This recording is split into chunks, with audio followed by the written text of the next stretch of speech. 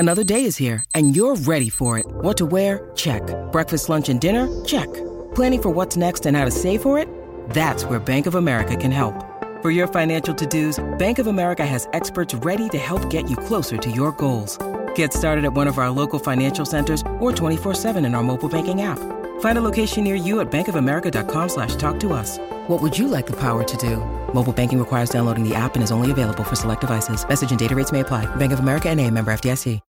When you need mealtime inspiration, it's worth shopping Kroger, where you'll find over 30,000 mouth-watering choices that excite your inner foodie. And no matter what tasty choice you make, you'll enjoy our everyday low prices, plus extra ways to save, like digital coupons worth over $600 each week. You can also save up to $1 off per gallon at the pump with fuel points. More savings and more inspiring flavors make shopping Kroger worth it every time. Kroger, fresh for everyone. Fuel restrictions apply.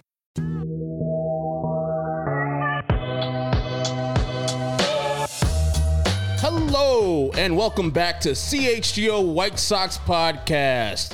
And welcome in to Studio B of our beautiful West Loop Studios. My name is Herb Lawrence. I am the host today for CHGO White Sox Podcast. You can follow me on Twitter or X, whatever it's called. Ecknerwall23. That's Lawrence, spelled backwards, 23 for Robin Ventura. The guy all the way to my left is Vinny Duber. He is the CHGO White Sox beat writer. Follow him on Twitter at Vinny Duber. And the man in the middle. It's Chris Pennant. He's on the CHGO Sky podcast, one of our new hosts. So Chris Pennant is a White Sox fan. He's a great guy. He plays for Chirp on the softball team. As soon as they get kicked out, he's going to join the CHGO team. I'm kidding, Chris. But Chris, I don't check your Twitter, and we don't have a thing. So what is your Twitter, Chris Pennant? Oh, it's great. It is Quandary Kitten with a KW from our Bradley University improv troupe. Every name had to start with a K or be about barbecue. So that's where that comes from. And Elon can never take that away from me. Elon, are you daring him? He might try. After he loses that Zuckerberg fight, he can come to Chicago and fight me too. I will fight Elon. What do they say in 300? We'll fight in the shade. I'll fight him anywhere in town. I'll fight him at Wiener Circle. I'll fight him at AP Deli. I'll fight him at Moon's on Western. I'll fight Rainbow Elon. Cone. Oh, outside? On 92nd? Yeah. Which He wouldn't have a Aurelios? chance. Any Aurelios, or is there certain Aurelios? You got to go to Homewood, apparently. The Ridge. You got to go to the Ridge. Oh, yes. Or the Beggars. Not the one in Geneva? I mean, I've been to that one multiple times. It is fine. All right. So we're going to have a good time today because we're going to be discussing how we fix the White Sox. And I just want to have a disclaimer, folks, before we get started. I know you're in the comments section. You need to fire this guy, that guy. That's me. I'm there. But I'm going to be realistic. Rick Hahn's not going anywhere. Kenny Williams not going anywhere. Jerry Reinsdorf not going anywhere. So we're going to try to fix them with the current people who are on the roster and the current front office staff. So let's have that in our minds and go for it with that. But first, before we start that off, let's talk to our guy, Chris. So, Chris, we usually ask our people who come here or our guests, how'd you start being a White Sox fan or a White Sox observer back in the day? Like, who started you? Your dad, your mom, cousin, grandfather? It was me and my mom growing up, and my dad was from Jamaica, so cricket was it for him. My mom took me to she has a ticket from 1992 that's a White Sox Twins ticket, and I remember at some point when I was a kid, she worked at Ameritech when it was still Ameritech. I do remember and that. so she got Skybox tickets. And the next time we went, we were sitting out in the stands, I think down the first baseline, and I was like, why aren't we going to our seats? Because I thought that's where we sat was the Skybox. And she's like, no, that was a one-time thing. But her family, her like cousins and uncles, they liked baseball. She was just like, I'm going to take my son to these things so he's not hanging out doing whatever. So she would take a book to read in the outfield while I watched the games. So she, it was my mom to start. Mm-hmm. And she was like, okay, if you want to watch, we're not getting cable. You have to find a way to listen to the game. And if you want to go to the game, I have to be able to go to the game with you. You're not going until I was like 14. Mm-hmm. So it was really my mom who got me started, but I had to kind of make my own way in this. So I found the radio and I read the newspaper every single day. So it had to be we had to get the late edition if the Sox were playing on the West Coast, because otherwise you wouldn't get the late sports final in the like early edition newspaper. It's great. It's a great story. I remember those days. I mean, right? Like when you say those things, it just brings me back about, reading the newspaper. Like I haven't actually picked up a newspaper, a physical copy of a newspaper in probably 10 to 20 years.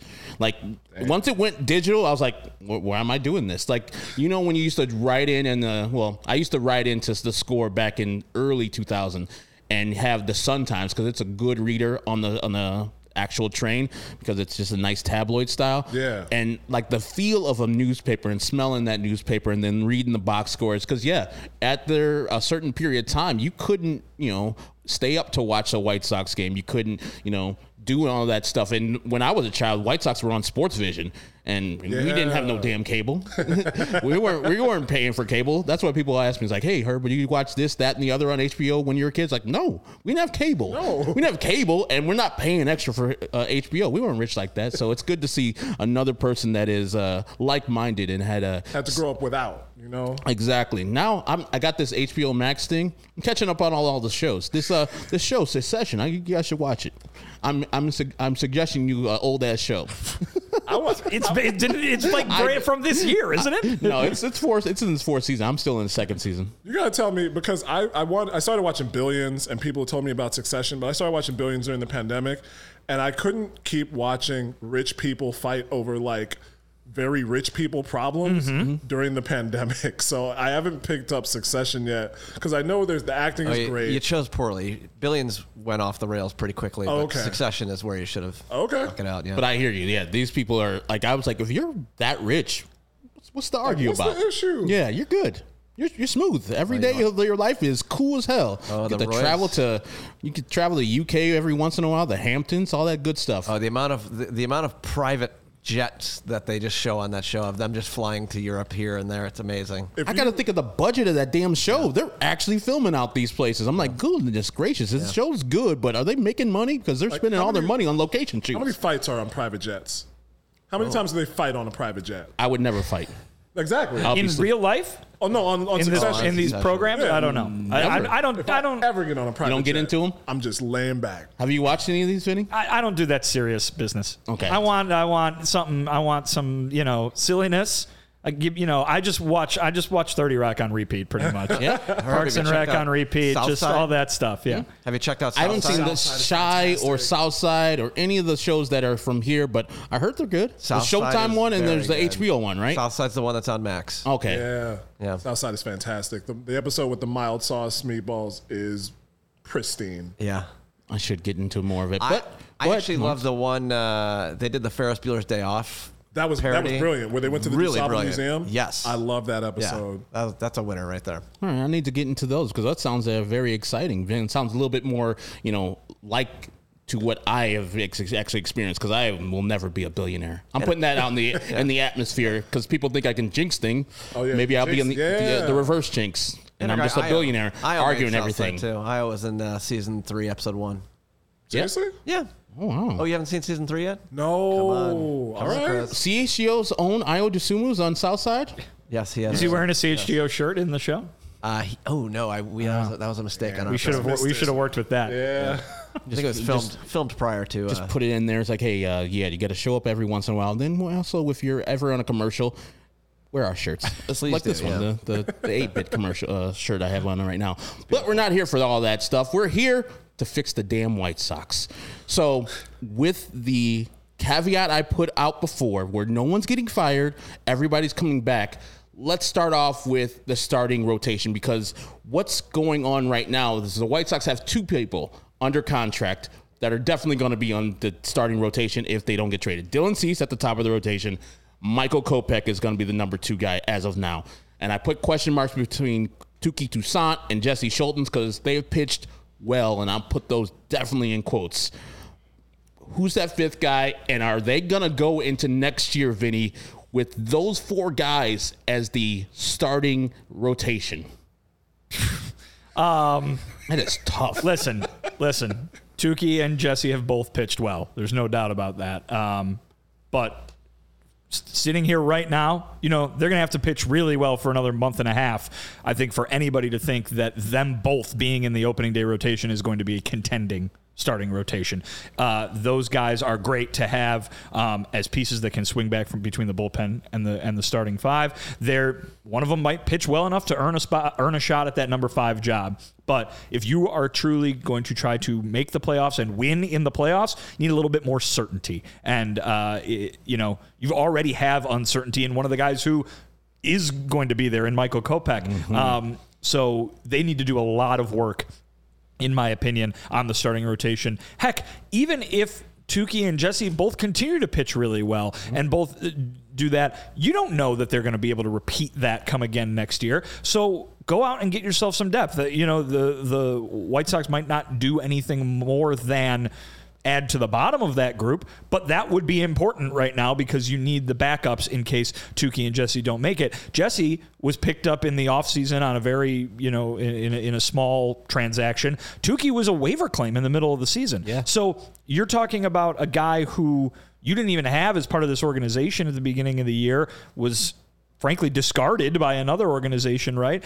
And so if you're going to go out and bank on that being repeatable, bank on, he's going to give us 30 starts next year. Really? So, I mean, and he could, but do you want to put all your eggs in that basket? I think you got to go out and get multiple starting pitching options, because the guys that we talked about as depth at the beginning of the year back in spring training, some of those guys never even made the majors or haven't been back. Certainly, they had to get rid of AJ Alexy. He was awful in AAA. Nate Fisher, where's that guy? I mean, these are the minor moves that they made that could have turned out well, and they have in the case of Jesse Schultens, who's been quite good. But you got to make a lot more to give yourself a better chance of having backups, because we saw what happened when Davis Martin went down with the Tommy John this year. There was no safety net. And, then you go ahead and you get rid of 2 of your starting pitchers in trades at the deadline. We talked last night. You guys asked me, can Mike Clevenger be back? Maybe, I guess. I would have never said yes because of all the missed time with the injury and the fact that he just hasn't really been terribly, overwhelmingly impressive. But if he's going to keep doing what he did last night, all of a sudden, considering the number of holes that they need to fill, that becomes a little bit more realistic, at least it's just a possibility. So we'll see where they go. I just think they have to do a lot of work regardless of who they have and make part of their plans. I think they need to do a lot of work because they're going to need a lot of backup plans for this rotation next year. And that's the thing. I think Mike Clevenger has the leg up because his contract is pretty team friendly. I think he has a mutual option with the White Sox. I think it's only $12 million, and their dearth of starting pitchers makes him look very, very appeasing or appetizing for the White Sox to get him as a third starter in that rotation. And then they can go out and look at some of these free agents I have on the list and maybe supplement the starting rotation if they don't want to have Jesse Schultens and or Tukey Toussaint in the rotation. There's top end guys. I mean, you're not going to get Shohei Ohtani. Stroman's probably going to be somewhere else. Kershaw's probably going to re-sign with the Dodgers. But Giolito, Snell, Gray, Nola, Hyunjin Ryu, there's a lot of good arms out there that are mid-market guys, 2, 3s, 4s, or 5s that the White Sox are both familiar with, like in Frankie Montas and Johnny Cueto's case. Mike Clevenger's out there with the mutual option. But are there anybody on that list that you say the White Sox realistically have to go and get, Chris, to make sure that this starting rotation is more competing for the 2024 AL Central crown? Sonny Gray is a good guy to get. He's fairly steady. I'm talking about if you look past those first 3, even the 4 guys, because I know it's very pie in the sky to say that they would bring Giolito back, and they could bring Giolito back, but for my money, let Lucas Giolito fly. Let him spread his wings somewhere else.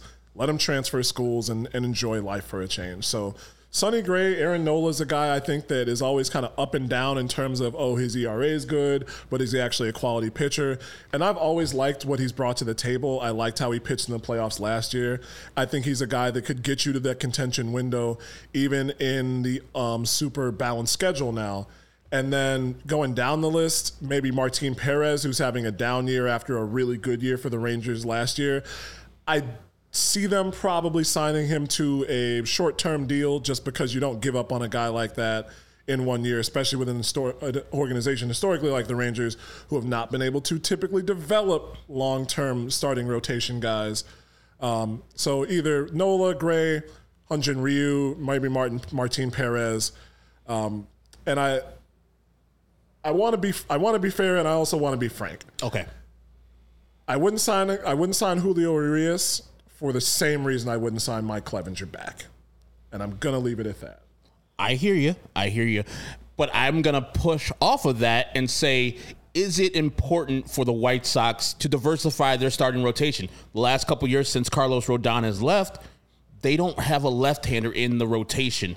Would a guy like Urias or, Kershaw, Hyun-Jin Ryu, Martin Perez work in that case, just so you can just stop all that right-handedness, sameness in the White Sox rotation, so you get a little bit of diversity, and then, 3-game set, you don't have 3 right-handers, and they get used to all the guys, and then in the third game of the series, they crush that guy. I can pretty much tell you what Rick Hahn's answer to that question would be, which is, yes, that would be nice, but it's not necessary. Okay. And I think the point at the end of that answer, because he's given that answer in regards to similar questions that have to do with the lineup and the pitching over the years, right? I think the point of that answer is, if you have 5 good right-handers who are getting guys out on a regular basis, what does it matter whether they're right-handed or left-handed? That being said, though, if you have three open spots in your rotation, of course you should go out and make one of them a left-hander, right? I mean, that just makes sense to go out and do that. Now, if they can get the 3 top right-handers on the market and they can't sign any of the lefties, okay, sure. But I think the idea is they're going to have, in my opinion, such a big need there, multiple players, that they have the opportunity to do that, right? They don't need to say, we've got 1 spot open, let's just go get the best guy we can get. You could have as many as 3 spots open. So go get the best righty you can get, the best lefty you can get, and then have the third one be a nice little wild card there. And in that vein, the question you asked Chris, I'll answer it kind of also. Who should they go get of that list? They should go get several guys on that list. Yes. Now that doesn't mean they should go get 1, 2, 3. You know what I mean? Get Ohtani, Kershaw, and some other future Hall of Famer. Ohtani, you can't come on the team. We got to get lefties. Not enough good Japanese population Get out of here. in Chicago. It doesn't make sense. Be a left-handed thrower, and we'll get you, Ohtani. He probably could. I mean, he might be able to. Yeah, that's very true. I think I saw today he ranks in the top 6 of the 3 Triple Crown categories in both batting and pitching. It's just dumb. It's just dumb. Like, have you ever done anything in your life that is just as good or even come close, a percentile close to what Shohei Ohtani is doing? I think the actual question should be, have you ever done things in your life that is as good? Because he's doing 2 jobs. Oh, my God. Won the 7th grade spelling bee. I was good at that. Did you also win the 7th grade math bee, though? We didn't have Did one. you? I'm saying not the Ohtani equivalent is but I know doing both. you're a spelling bee guy. You finished third, right? No, that's not me. No, we didn't have spelling bee. No? Oh, Yeah. what? We didn't have no spelling bees in Geneva. Oh, that's tough. weird. Don't know why. Everybody just knew how to spell it. Like, Everybody, yeah, right. Everybody we knew don't all need the that bragging. words. That was me. I finished third. Now the 2 people who finished in front of me, one's a lawyer, the other one's a doctor. That actually makes a lot of sense. Yeah. They're much better than me. I was just spelling like there correctly, the correct there, and they were like, supercalifragilisticexpialidocious. I was like, get out of here. Who cares about that? I didn't even get a trophy. It was ridiculous. Wow. But for that team, for that list of players and pitchers, I think that the White Sox, like you said, Vinny, getting 2 or 3 of those guys, even the guys at the bottom end sound good to me because they're better than the players that you have. We saw Michael Lorenzen throw a no-hitter last night for the Phillies. All-star. Like and it's also it's addition by subtraction because every time Michael Lorenzen pitches versus the White Sox, zeros are up there. Last year whether it was with the Angels, this year with the Detroit Tigers, he went deep into that game with a no-hitter versus the White Sox this year. So I think that, getting, Carlos Carrasco, even a guy like that, Cookie Carrasco, will give you the good innings that you need. If he's healthy, you can actually, progress. And in this week, AL Central, getting a guy like even Alex Wood would be solid for the White Sox. I'm not asking for Ohtani, even though it'll be good if you go from White Sox. You would mend a lot of fences if you got Shohei Ohtani. And also, I would wake up as a billionaire. But you can get any of those 2 pitchers that on that list, and the White Sox will be much better than they are right now. And then also ready to compete. And getting Sonny Gray, you take him away from the Minnesota Twins, who are currently in the lead for the AL Central, and you add him to your rotation. He's a nice 2-3 piece, a nice complementary piece for Dylan Cease, and then you put Michael Kopech in his proper perspective. Not too much pressure on him as being the number 2 starter for this White Sox team. They can relax and be the 3-4 starter and just pitch. I wish this offseason Michael Kopech just realizes the games that he pitches well are the games where he's just pitching to contact, when he's just trying to throw the ball over the plate and let the guys hit it, not trying to strike out everybody and not trying to walk everybody, because this guy's got uber talent. We saw it the last start where he showed out where he's Michael Kopech. He's the guy that we expect him to be, and then more often than not, it's home run, home run, home run, home runs, walk, walk, walk, walk. And so, yeah, the White Sox need a lot of help. But after the break, we will talk about the 2 positions, and Vinny, you've gone over this before. Like, the White Sox don't have that many positions available to fix this year. And so we'll go over the 2 positions that they actually do have some openings in, at second base and probably catcher. But I got to pull up this read first. It's not coming up right now. Chris can tell us, while you're trying to pull that up, what word he won the spelling bee on. Oh, my God. It was 7th grade, man. You put me on the spot. You don't know? You got to remember that kind of thing. It was a life-changing moment when in a 7th grade spelling bee. Just make up a really hard word to spell. Ombudsman. There you go. Yeah, we'll go with that. There you go. It's journalism related too, right? No, it was a legit thing that I had not made it to the school finals for me. Like, that was my white whale. Is I was runner up in 2nd grade and then kept getting out on dumb words. It was a 5-year quest. I wanted to get back there so bad. And the funny thing was, they had like a drama competition too. And the drama competition was same day as the city finals. And somehow the school mixed up the days, or they didn't let me know that the city spelling bee was that day. So I finished the drama competition, and the principal comes up and is like, Chris, I'm so sorry. The city spelling bee was today, and we did not let you know. And I was heartbroken. That's brutal. It was tough. I've been watching these homeschool kids on TV for years, and I was like, I'm going to take them down. Keller Gifted public school in Chicago is going to knock all of these kids out of the water, and I didn't even get the chance. I didn't even get the chance to go national. You should see if they still would allow you to compete in the 7th grade spelling bee finals like this year, like Is this next like year. Bad Words, that Jason Bateman movie? Right, yeah. Okay, I would do that. I would do that. Let's get him in. Start the campaign now. Let Chris spell. Let Chris spell. It's like the old Mitch Hedberg joke where he says, if I played Little League now, I'd kick all their asses. Yeah, kids are not that good. I don't know, especially when you're a 44-year-old. These little leaguers, these 12-year-old little leaguers are like 6'2". Yeah, that's true. And they play baseball like all the time. That's the only problem, that specialization of just playing one sport, where you see the league, especially the NFL, filled with people who played multiple sports, like our guy Justin Fields, Patrick Mahomes playing baseball and football. So probably throwing 85 with some movement too. Diversify yourself. And also, don't play these travel teams unless you actually get called to the travel team and it's free. Don't pay like $600 to be on a travel team. They'll accept your money even if you're not good at all. Little aside. Sunnyside is your home for judgment-free cannabis shopping, a place where all kinds of visitors are welcome to explore, discover, and purchase a wide array of high-quality products. Sunnyside has everything you need to elevate your summer. One-stop shop for all your cannabis needs, no matter where you are in your cannabis journey. Easy online ordering, in-store pickup, and great transparent loyalty program, Sunnyside Rewards. Illinois' favorite dispensary, from city to suburbs, Wrigleyville to River North, Champaign to South Beloit. Sunnyside's house of brands include Mindy's, Good News, Cresco, Floracal, and many others. And as I say before, my favorite are sativas, and they're from Good News. They're called Frye. They're rechargeable. They have a rechargeable vape pen. They have carts, perfect for great moments with the crew. Through August, through this whole month, head to sunnyside.shop and use code CHGO25 at checkout for 25% off your total order. One use per customer. That's not only for new customers. Anyone can use our code. Pick up everything you need and elevate your summer. Must be 21 plus or Illinois Med Card holder. And Sunnyside asks you two gentlemen, which Chicago athlete made you happy this week? Khalil Copper had a great game the other night. and she's been killing it since the All-Star break. So that was my athlete of the week. That's good. Ooh, really putting me on the spot. You can do anything. You can do Nathaniel Rateliff in the night There sweats. you go. Yeah. I'm going tonight, so Herb and Sean will stop talking about it in all the game time reads. No, Sunday we're gonna get a full book report from you of how they did and the set list. That they did that song that I like. That one? Yeah, that one song. I bet they'll play it. The one like, oh yeah.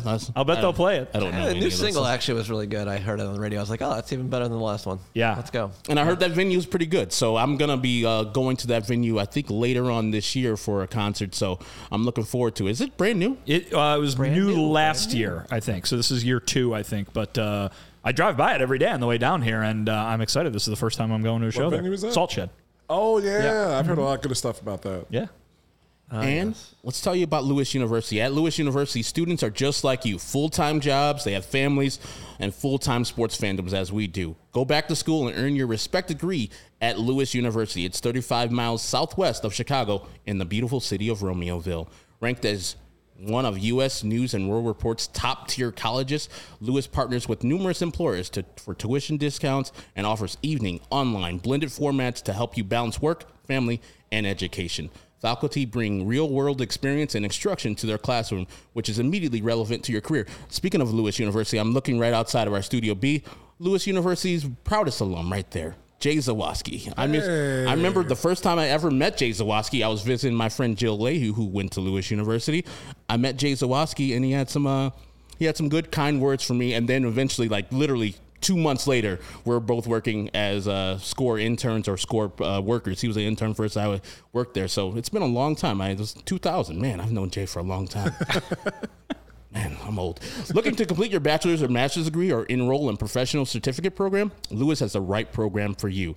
Whether you're choosing criminal justice, data science, computer science, cybersecurity, business analytics, Lewis has you covered. And if you're an adult undergrad programs, they have a lot of those, like in computer science, aviation maintenance and technology certificate, business analytics, criminal justice, business programs, and technology programs. Discover a degree from Lewis University can build you for a better world. Learn more at lewisu.edu/you-can-do-this. That is Lewis, LEWISU.edu/you-can-do-this. Spelled out. YOUCANDOTHIS. That is Spelling bee champ. Yeah, I'm glad you did that because that is a little confusing to the listeners. The Lewis letter U, and then you, the person, can do this. Come on, Lewis. Yeah, that's kind of an admonition. You should, I get the slogan, but let's go back to the drawing board. Yeah, you can do this, guys. So go to Lewis University right now. Let's get on to the position of choice. Let's go with catcher because that is specifically a position that I think the White Sox 100% got to upgrade. This year, Yasmani Grandal is not going to be back next year. He's his last year of his contract. You can't go into the year with Sebi Zavala as your starting catcher.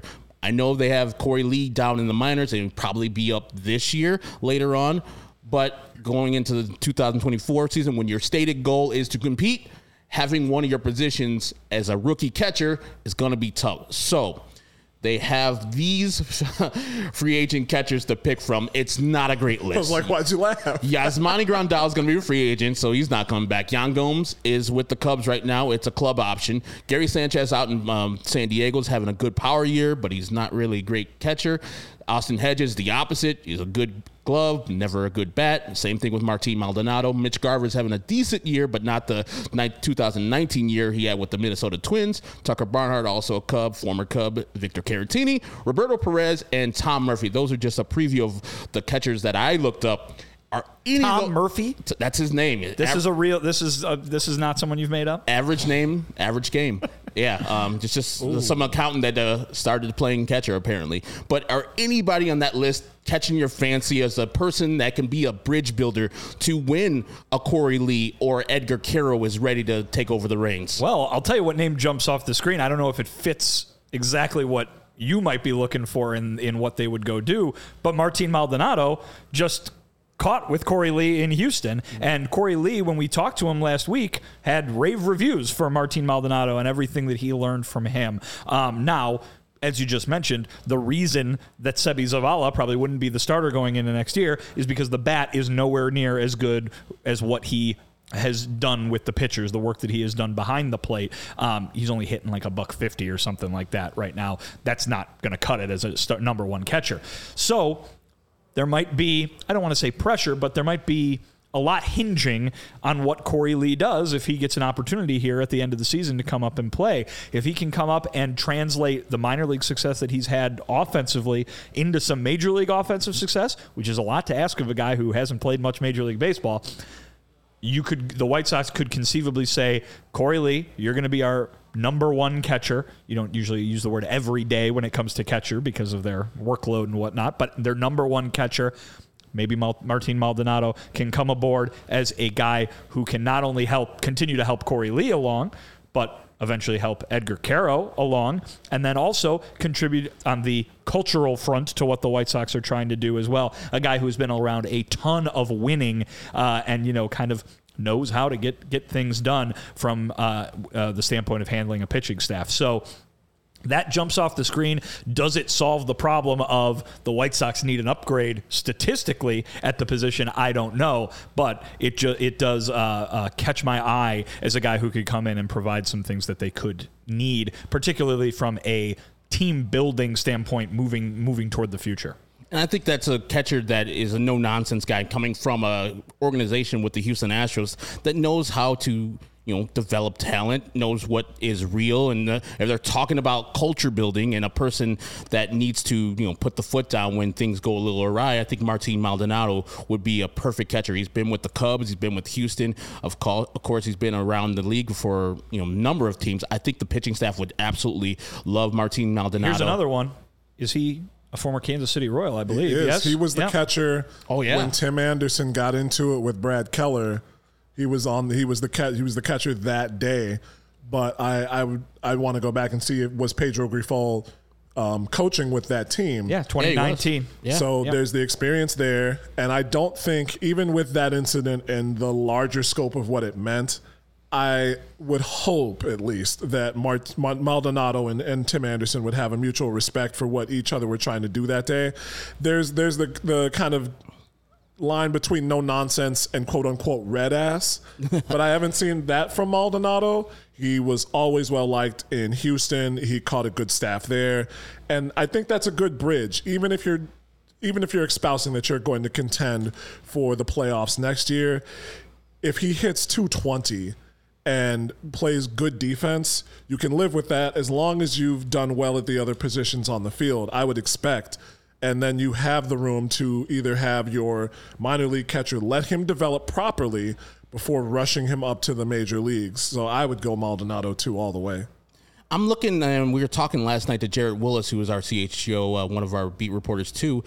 He was talking about Yan Gomes and what he's done with the Cubs this year. And, of course, Yan Gomes, I remember him from the Cleveland Indians back in the day where he was just both a good catcher and also with the bat, he was pretty decent. And this year with the Cubs, he's not that bad, actually. If you get what Yan Gomes is doing this year with the Cubs next year with the White Sox, I think you're cooking with gas because the White Sox necessarily need a power bat at catcher. They just need a guy who's not a negative force. Like, Sebi is so bad offensively that his great catching gets negated by the poor offensive stats.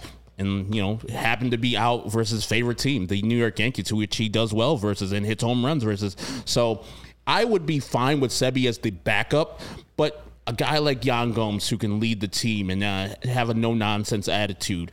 Gary Sanchez is more offensively inclined if you want to go that way, but I don't know how well he can catch and how well he commands from a pitching staff because he's been, in Minnesota and the Yankees, and I don't think there's ever been like a, that Gary Sanchez. He calls a great game. I never heard that, but he might have. So Yan Gomes would be the perfect bridge guy because he's 36, so you won't be looking for him for the future 1 year.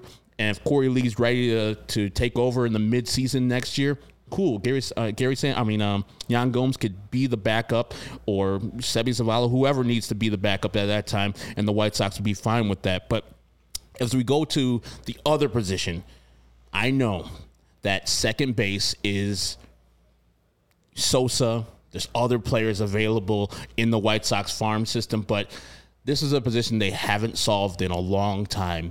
So here are the free agents, which I think there's a couple guys in here that if they sign them in this offseason, you would be fine. And I think White Sox fans would be actually hyped if they got somebody on that left side of the ledger, much less, the second guy. But some of those guys, Adam Frazier, Harrison, Brad Miller. He could come back after his great stint with the Bulls back in the day. Purdue's finest. And he got a fight with Shaq. Shaq almost took his head off. Shaq I seem to remember him getting in a fight with several people. Yeah. It was that King's Brad Miller, and Shaq threw a right hook that almost killed him. Yeah, it would have decapitated him. Oh my God, it was so scary. I was like, oh my God, it's not time for Brad Miller to die today. There was the famous poster of Jordan, with the wingspan holding out like that. If you remember when Miller in that Bulls Celtics series, Brad Miller hit a shot and put his hands up with the three celebration like this. And I'm like, that's the poster we need. Forget MJ with the wingspan. We need every Bulls fan needs a poster of Brad Miller doing the three celebration. Rajon Rondo flagrant fouled Brad Miller at the end of Game 5, and the Bulls would have won that series. I will say that to the end of this day. I don't care what happened. I don't care what happened after that, but they did not call that flagrant foul. And if we had Brad Miller on the White Sox at second base, it can't be worse than the Waves have this year offensively. You're not hitting anything over him. No, he's 7 feet tall. He's got to have good range. Just stand right there, Brad. Catch anything in this radius, in wingspan. Otherwise, don't move, brother. But Whit Merrifield has a mutual option with the Toronto Blue Jays. He's gotten his game back out there in Toronto, where at the end of his Kansas City tenure, he was kind of falling off the wayside. He's a little long in the tooth. I think he's like 34, 35 now, but Bring in all the Royals. I mean, I said last night, like, if they're trying to get Salvador Perez, and I see that as Pedro trying to get a lieutenant to forward his battle standard, understanding what he wants and what the Royals' way is.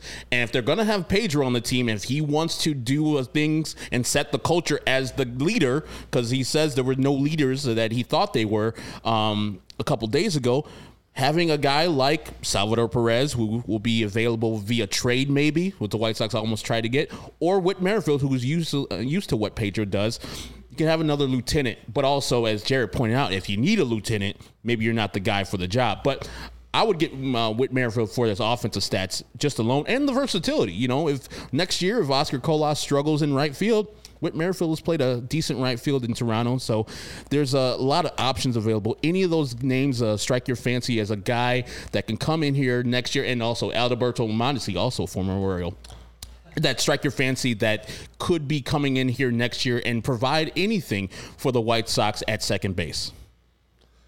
I've always liked Kike Hernandez. I think he's just it's odd to see a guy like that go back and forth as much as he has from L.A. to Boston to L.A. I don't think he would be a bad option, but he wouldn't be as good as Adam Frazier, certainly, even with Merrifield at this point.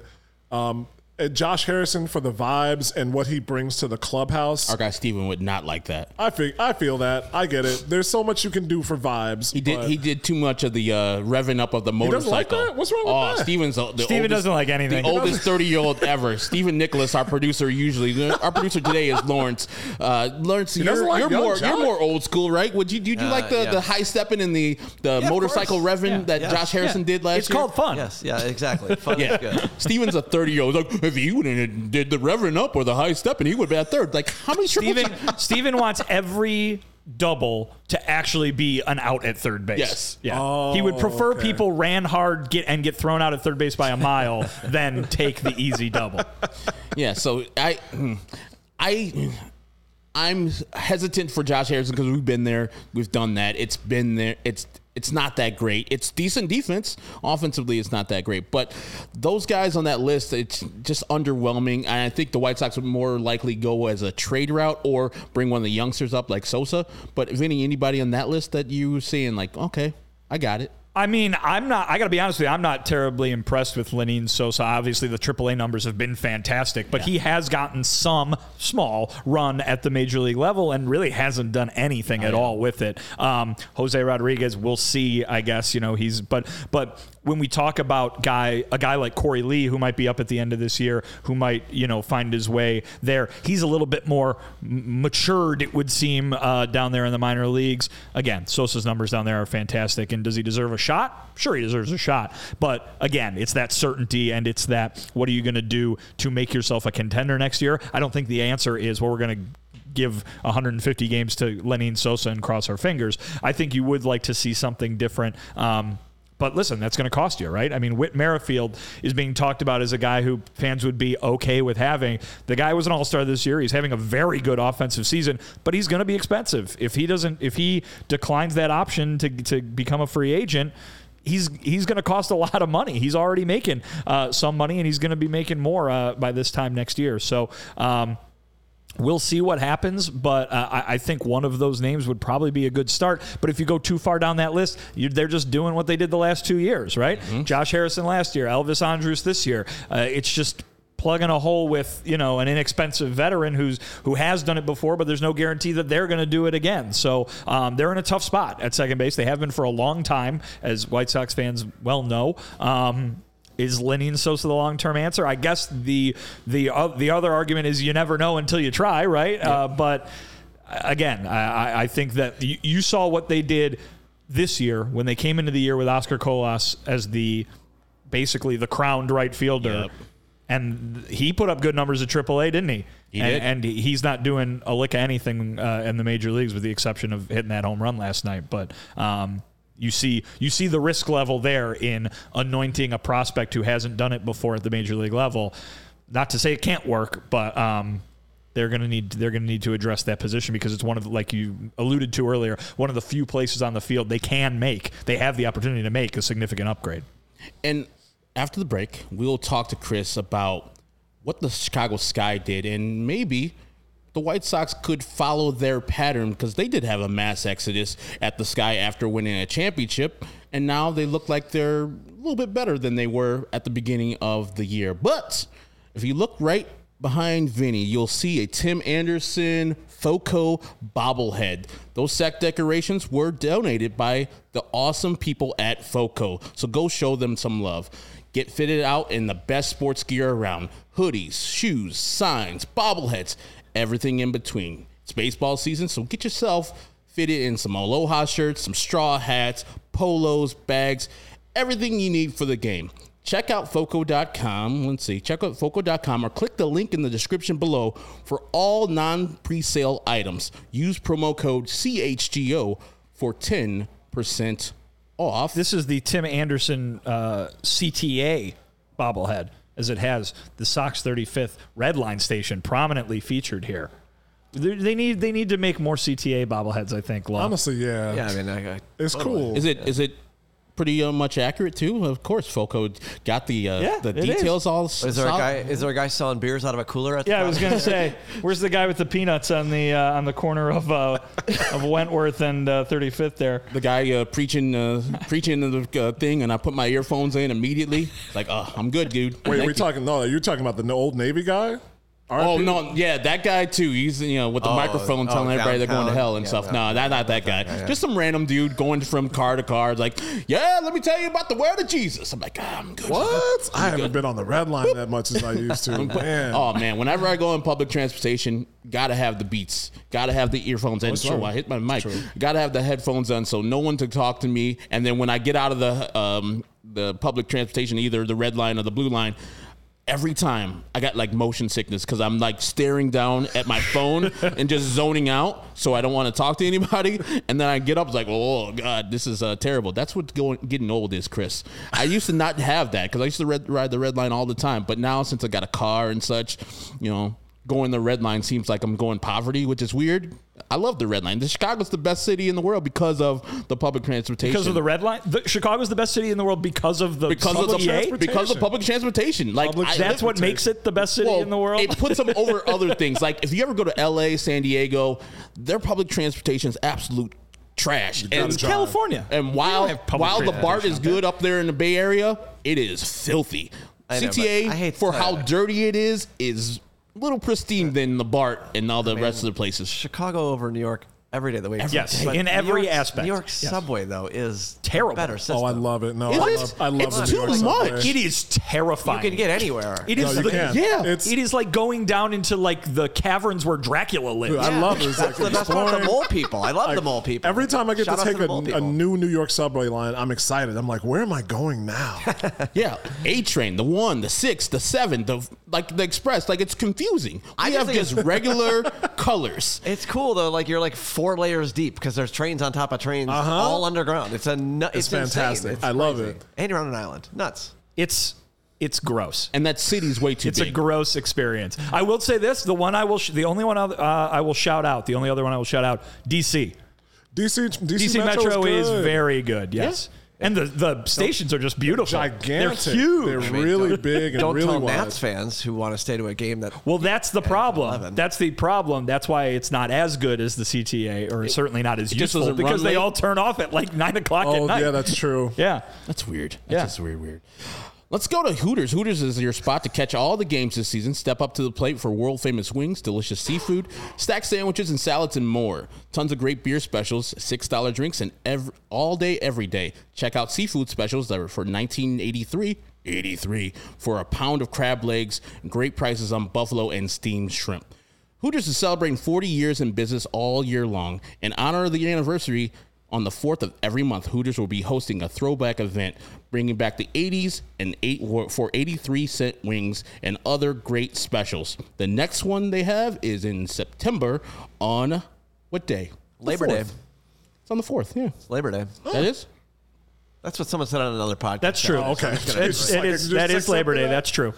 Or is White that- Sox play that day, everybody. Remember, schedule change. They did? Oh, I forgot. They were originally off on Labor Day, Royals? and then they're at Kansas City, and then so they're going to play a day game in Kansas City on Labor Day, and then the 2 night games It's Tuesday, because Wednesday. of the football stadium, or it's going to be occupied on the On the Thursday that they were supposed to play. So football takes precedent over baseball. It's the opening Game it's of the opening NFL. game of the season, I believe. Yeah. Oh, With yeah. the reigning With champ, the chefs. Chief. Yeah. And the Lions about to be 0-1. That's great, but who are the chefs? That's awesome. We read a great commercial. Snickers used to run things. Great googly moogly. And got to tell you about becoming a CHGO diehard. We are having our CHGO Kickoff Classic at Cog Hill, August 25th at 9 a.m. It's 18 holes with a cart, exclusive CHGO Pins and Aces golf towel for all players, hole contests, giveaways, prizes, lunch, drinks, and ceremony after the round. If you want to get a discount, become a diehard at allchgo.com. You get podcasts, live shows on every team every day, including our guy Chris, who does the Chicago Sky podcast, post-game shows like we do here on CHGO White Sox, premium written content from members, for our members, like from Vinny Duber, Adam Hogue, etc. at allchgo.com, and 20% off all events. Dope merch for all teams and a free t-shirt like the one I have on right now. It's the 8-bit t-shirt with the running back and a guy from Detroit, probably. I don't know if I could say the names on that. I think you can. It's Okay, you don't know if you, the say guy, Sweetness. the running back, Sweetness. Yes, we'll go with that one. That's not trademarked. I don't think so. I don't think so. Is it? I don't know. It's Lowercase s. Yeah. There's just some sweetness on I'm that talking shirt. about the song by Jimmy Eat World. Exactly. That's the one. Are you listening? There's more than one. The middle More one's than one song by Sweetness. Jimmy That's Eat it. World. Settle I know down. the one. I didn't know there was You're a the second guy one. wearing a Sweetness was Nathaniel the second Rateliff shirt. single. You Are you cannot talk shit about listening? Jimmy Eat World. Whoa. See, you hear that? Harmony right there. Yeah. It's a great song. I know I the think one. an Let's do NHL game introduced me to Jimmy Eat World. Great band. Those two songs. I would never expect middle to hear and the sweetness. Jimmy Eat World on the NHL 90 or 2000 anything. No? I'm surprised. Yeah. And then there was a song from Queens of the Stone Age also. Oh, that makes sense. The That one seems song more in that I line. know. Yeah, that seems more hockey. No One Knows. Oh, that's a fantastic awesome track. song too. But you get the free shirt when you become a member, a CHGO diehard member. Members only Discord. You can talk, and when we have our Monday mailbags, you can ask us questions. We'll answer them here on the CHGO podcast. So go there right now and join us for golf on August 25th, 9 a.m., Cog Hill number 2. All right. Chris, you are a Chicago Sky fan, and you've seen the transition they've gone. I mean, James Wade is out. He just left as GM and coach, and he went to the NBA to become an assistant coach there. And a lot of players after the championship have left. Quiggs is gone. Vandersloot's gone. Parker's gone. So they had a big-time exodus. What do you see the parallels between what the Chicago Sky have gone through and what the Chicago White Sox are currently going through? And how can the White Sox look at the Chicago Sky and say, all right, we should do that? The Sky were at a tipping point. That was the important thing. When they won the championship, they had the biggest profile in the city that they had had in their entire history. They made the finals in 2015, but people didn't really notice. When they started making the playoffs, the profile increased. They moved down to Wintrust Arena from Rosemont, and then they got Candace Parker in an effort to get to the championship. And that's when everything really took off. The next season, they got close, but you could tell things weren't the same, and then they lost. And then all the free agents left, and they were very much in danger of becoming an afterthought again. Now, this is more of a thought for a WNBA team than an MLB team, especially one that's been established like the White Sox for those exact reasons. But the hubris that the White Sox have shown and the trust that they have lost with the fan base puts them at a very similar tipping point than they wouldn't have been in say, 1988 or 1989. When Jerry Reinsdorf threatened to move the team, there were the Bulls, Blackhawks, White Sox, and Cubs. The Blackhawks weren't on television. The Bears were national. The Cubs were coming off that appearance, what was it, 1989? 89, yeah. But the games, there just wasn't as much to do with your time. We exist in a time of streaming services and smartphones, and everything is available. The White Sox do not have the luxury of people, sports fans especially, or even just the people who are just like, what do I want to do today? Looking up the TV and saying, oh, there's a baseball game on, or looking up highlights or turning on the radio and saying, oh, there's a baseball game on. They can very easily switch to something else within a matter of seconds. They are losing trust with their core fan base. And if they're not already turning off the casual fans who might want to be interested in the team, they're going to lose them soon with the attitude that they've shown, not putting up Keenan Middleton's name on the scoreboard. Like, what was that? Everybody notices that. It's not going by the wayside. It's not unseen or unheard. So what the Sky did was that they brought in Dwayne Wade as well as other well-known ownership from around the league, primarily women, who are not only going to bolster their team's profile, they're going to have amenities for players and marketing better for fans. They're trying to put in practice facilities close to the arena in the city, so players don't have to live up north in Deerfield like the Bulls did all those years ago when they played at the Berto Center. Yep. They're trying to market better to fans, especially their core fan base, which is families and queer people of color. The Sky knew that they were on the verge of losing a lot of the goodwill and support that they'd built up, and so they made an effort to bring that back soon. And even if it's not shown necessarily in the record, they're 12-16 players. They brought in players who were committed. They brought in players, James Wade did, who he said wanted to compete this year, rather than kicking it to the draft and saying, well, we're going to compete next year, get Caitlin Clark and Angel Reese, which is a gamble, but it's a gamble that kept fan interest alive with the players that they've gotten. The White Sox are saying the only thing they've really said is that they want to compete next year, which they haven't put themselves in a position to do so, and they've cratered a lot of the goodwill that they had built up in 2016-17 when they committed to a rebuild that looked to be bearing fruit. As soon as the fruit started bearing, they cut the whole fucking tree down. The problem is with the front office, and it's just they don't seem to have the recognition of what people. It's like they think they're operating with a one-way mirror, and it's a two. Everybody can see you. And everybody can see that the clothes are rapidly falling off the emperor's back. So they just have to recognize that this fan base can easily go do something else. A lot of the people that I know and found on Twitter are following players, individual players on other teams now.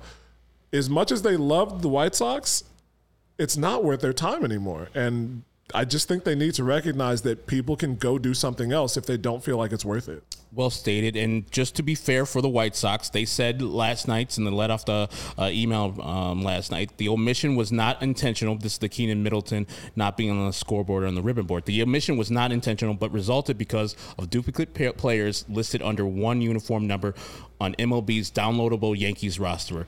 This glitch has arisen from time to time this season when multiple players have worn the same number for a team, and we regret it occurred tonight. So that is their statement. Well, if you believe it or not, whatever, That is their statement. Vinny, is there, I don't know, what do you think the White Sox as a staff, as a front office can do to get back the goodwill besides winning games? But that's the only answer, Herb. That's it? That's the answer. That's it? That's the answer. Because here's the thing. We're about to go watch an offseason. Let's say that all the decision makers remain in their positions, right? They're going to make an offseason where they are going to attempt to do what the title of this podcast is, fix the White Sox, right? Along the way, they're going to make moves like they did this last offseason. They did. Where they go out and they give a guy the biggest free agent contract they've ever done. For many fans, the only thing they've been asking them to do, go spend a lot of money on a player. They went out and they spent the most money they ever spent on a player, and people like Sean are still sitting there irritated that they even have to think about Andrew Benintendi, right? Because they went out and got him, and it didn't change anything. Nope. They went out and did what everybody wanted them to do. Maybe not the same exact player they wanted that spent on, but the point being that they went out and they spent money on a player that's what you wanted them to do. And then guess what? It didn't change anything. Not only did it not change anything, where they were from at the end of last year, they're 22 games worse than they were last year. That's very bad. So they need to win. That's what they need to do, because you know what? When teams are winning, as Rick Hahn mentioned, by the way, the other day when he was talking about all this team culture stuff, guess what? Their culture, he said, their culture wasn't perfect in 2021. They had issues in the clubhouse that they wish got better or wish didn't exist. But guess what? They ran away with the AL Central, and people weren't talking about it. People weren't very angry about it. The opinions and the stance that you just presented, Chris, are shared by a lot of people that I see on social media and our comments and everything. And you're more than welcome to feel that way. And that's a very educated, opinion based on all the decisions that has been made, I think, by the White Sox. But the bottom line is, if they did everything the exact same way and they were 22 games above 500, people wouldn't be mad. Right? There would be some things where you go, oh, that's weird. Oh, that's weird. But it's not this general whole, oh my God, we've lost the fans' trust. I mean, like, when I hear Rick Hahn say we have to get their trust, we have to get the fans' trust back, and the fans are going, yeah, you do. We don't trust you, kind of thing.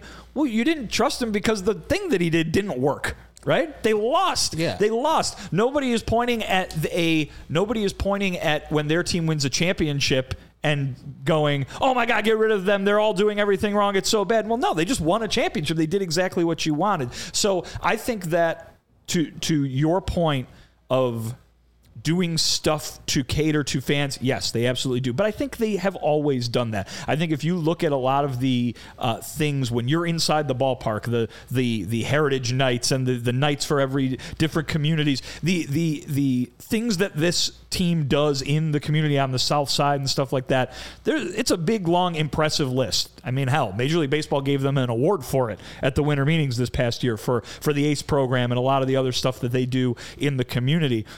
That stuff has all continued, but the team is no good. The team is losing. And so you're saying to me, how do they fix their relationship with the fans that seems so fractured, that seems so broken right now?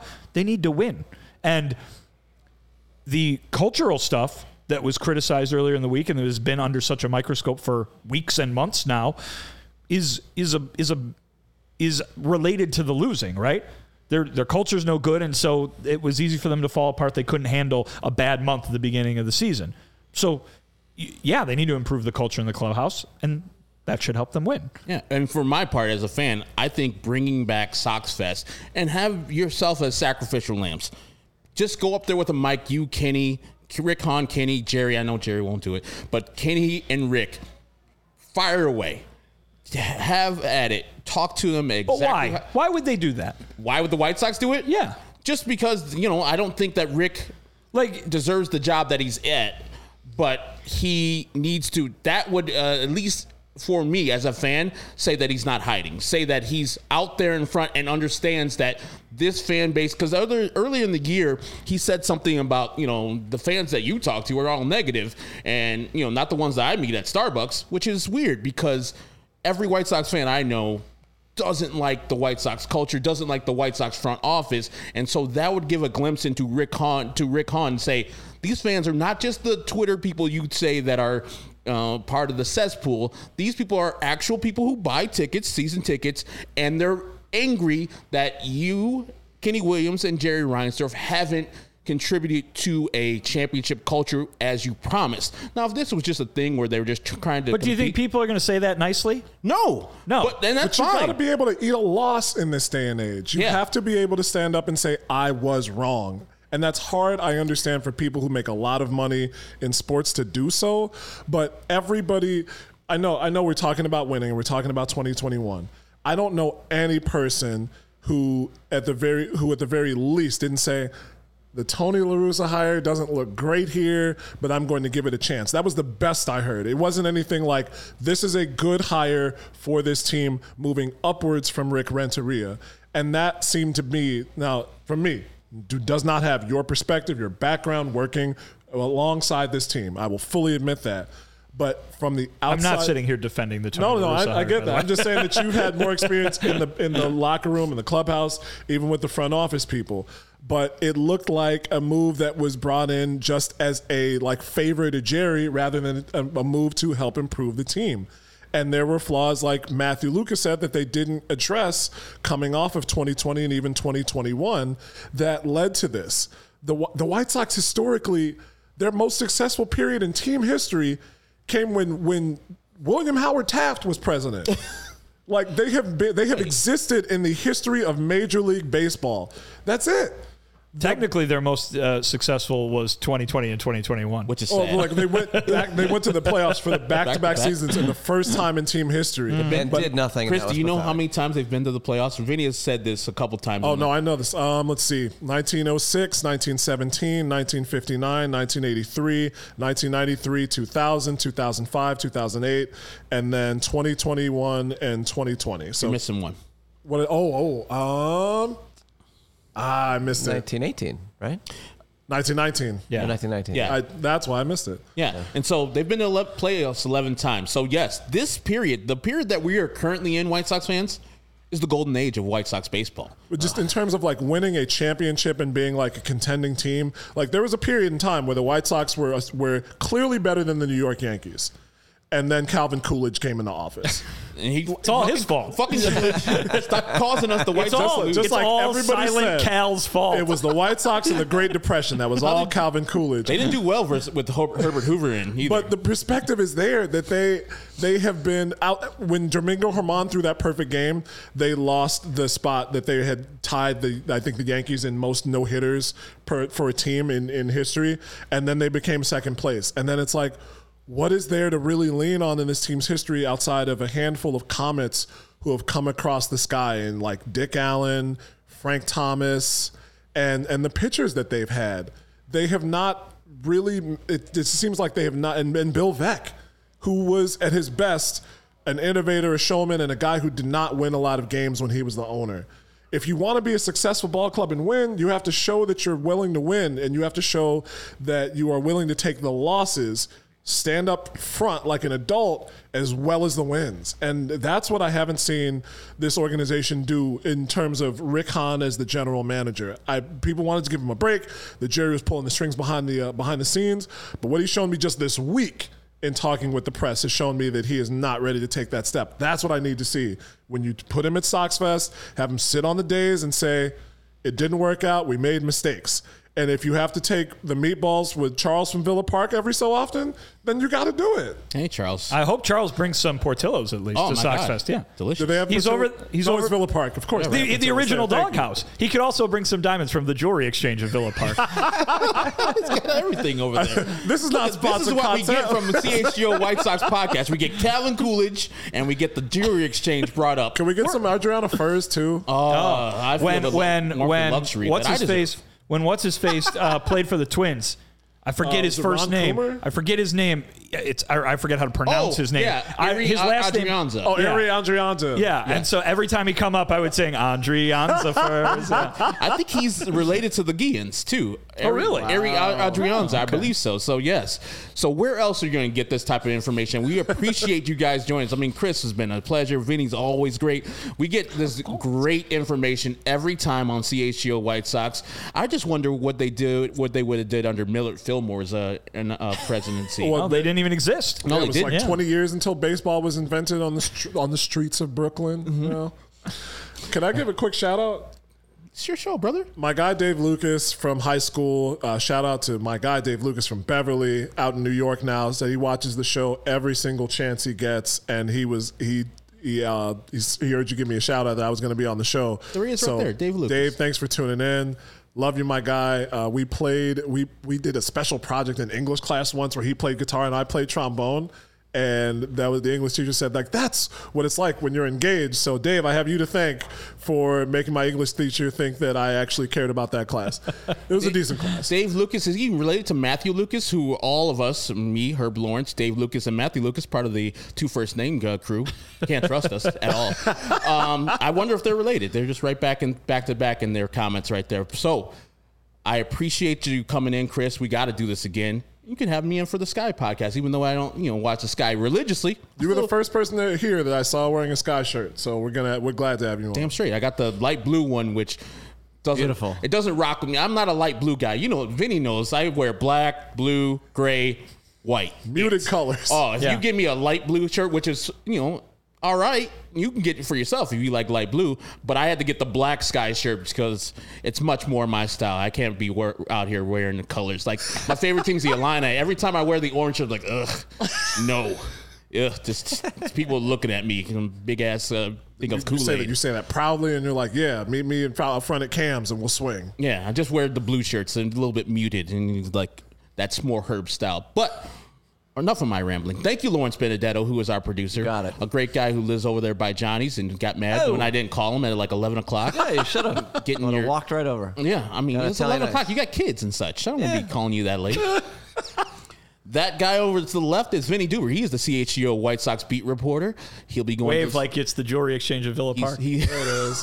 With all the people in the damn place. Everybody's waving. There's so many people in the jewelry exchange. The guy in the middle is Chris Pennant. He is a CHGO Sky host, and myself, Herb Lawrence, Ectorwall23 on Twitter. Chris Pennant, say your Twitter handle again. It's at Quandary Kitten, KWANDARY Kitten. And Vinny Duber is at Vinny Duber. Our usual host, Sean Sean _W_ Anderson was at Bruce Springsteen last night. He's having 2 well-deserved days off, and so still recovering from the boss. Oh my God, seriously. The boss! He sang that song last night, "The Rising." See, another song. That's The Rising. I had 3 songs last night. I said, and Vinny's like, "That's it." It's like what did I say? The Dancing in the Streets. It's a different song by a different artist. Dancing in the Dark? Dancing in the Dark is Bruce Springsteen. Yeah. Dancing in the Streets is Martha Reeves and the Vandellas. It wasn't a political rally for somebody who didn't deserve it, so they didn't play Born in the USA. Yes. I hear that song all the time. It's a good song. Yeah, it's great. It's not about being born in the USA. Exactly. Well, I mean, it is, but not in a good way. Yeah. So, we're going to be back, me, Vinny, and Sean, on Sunday after the White Sox finish the game versus the Brewers. Well, Vinny will be at guaranteed rate watching the game, reporting for us live, and Sean and I will be in the studios. So we'll see you then, and hopefully the White Sox take 2 out of 3 from the Brewers themselves. Peace.